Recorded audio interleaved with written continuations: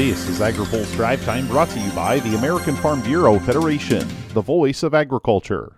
Learn more at fb.org. Good Wednesday afternoon. I'm Spencer Chase. A handful of organizations want the Environmental Protection Agency to take glyphosate off the market. The Center for Food Safety, Beyond Pesticides, and 4 farm worker groups filed a petition today arguing a 2022 court decision pointing out EPA's errors in the process renders the registration illegal. The Ninth Circuit Court of Appeals vacated the human health assessment EPA issued for glyphosate over a flawed cancer analysis. Steve Davies has a look at what the petition means and doesn't mean in his story on agripulse.com. In other news, the Biden administration wants Congress to address a state of uncertainty facing a key nutrition program.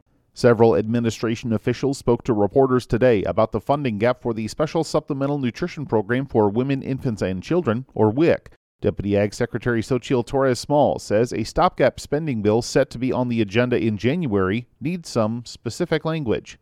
Through the 2 recent continuing resolutions, Congress allowed USDA to send funding to states and to spend current funding at a faster rate. But what they didn't do is commit to paying for the difference over the course of the whole year. And that puts states and moms and kids in jeopardy, forcing them to hold on to a hope and a prayer that Congress is going to provide before resources run out. Absent that action, she says future benefits could be affected. Now, if Congress does not address the needed funding when they ultimately pass a full year appropriation, the impact of cuts would be magnified because all of the cuts would have to be absorbed in the last months of that year, so between April through September. A report this week from the Center for Budget Policy and Priorities said the funding gap could be as much as $1 billion. On Capitol Hill today, the House considered a bill that would allow whole milk on the nation's lunchroom trays. House Ag Chair Glenn G.T. Thompson authored a bill that would put the product back on the menu by preventing dairy fat from being considered as part of total fat content for school meals. Democrats argued the issue would be better addressed in the Dietary Guidelines for Americans, but Thompson said the issue was created by legislation. Students have been limited to fat-free or reduced-fat milk since the Healthy Hunger Free Kids Act was enacted in 2010. While some of my friends on the other side of the aisle have argued that we should not reform individual aspects of the child nutrition, it was that legislation more than a decade ago that singled out milk for regulation, which is why we're here today. The chamber is set to vote on the bill early this evening. Stay tuned to AgriPulse for the latest. Finally today, farmland sales experts are keeping a close eye on who is buying what. AgriPulse's Hannah Pegel has more.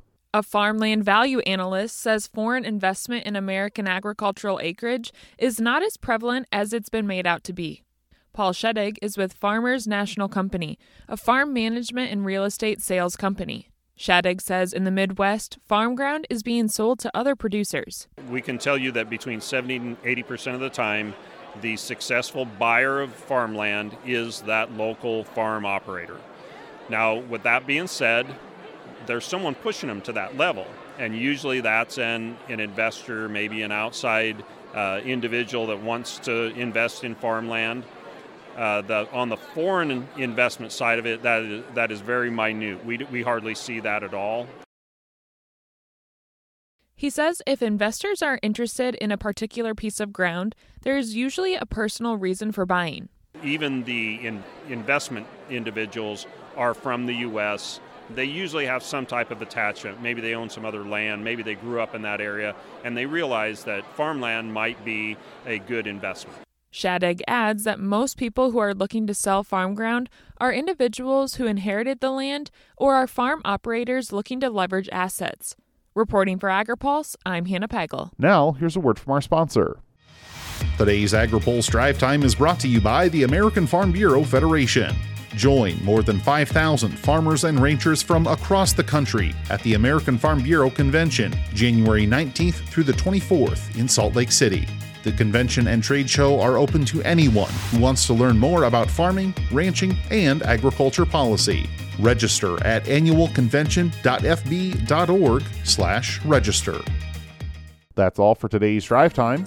For more agriculture, trade, environment, and regulatory news, visit agripulse.com. Reporting in Washington, I'm Spencer Chase.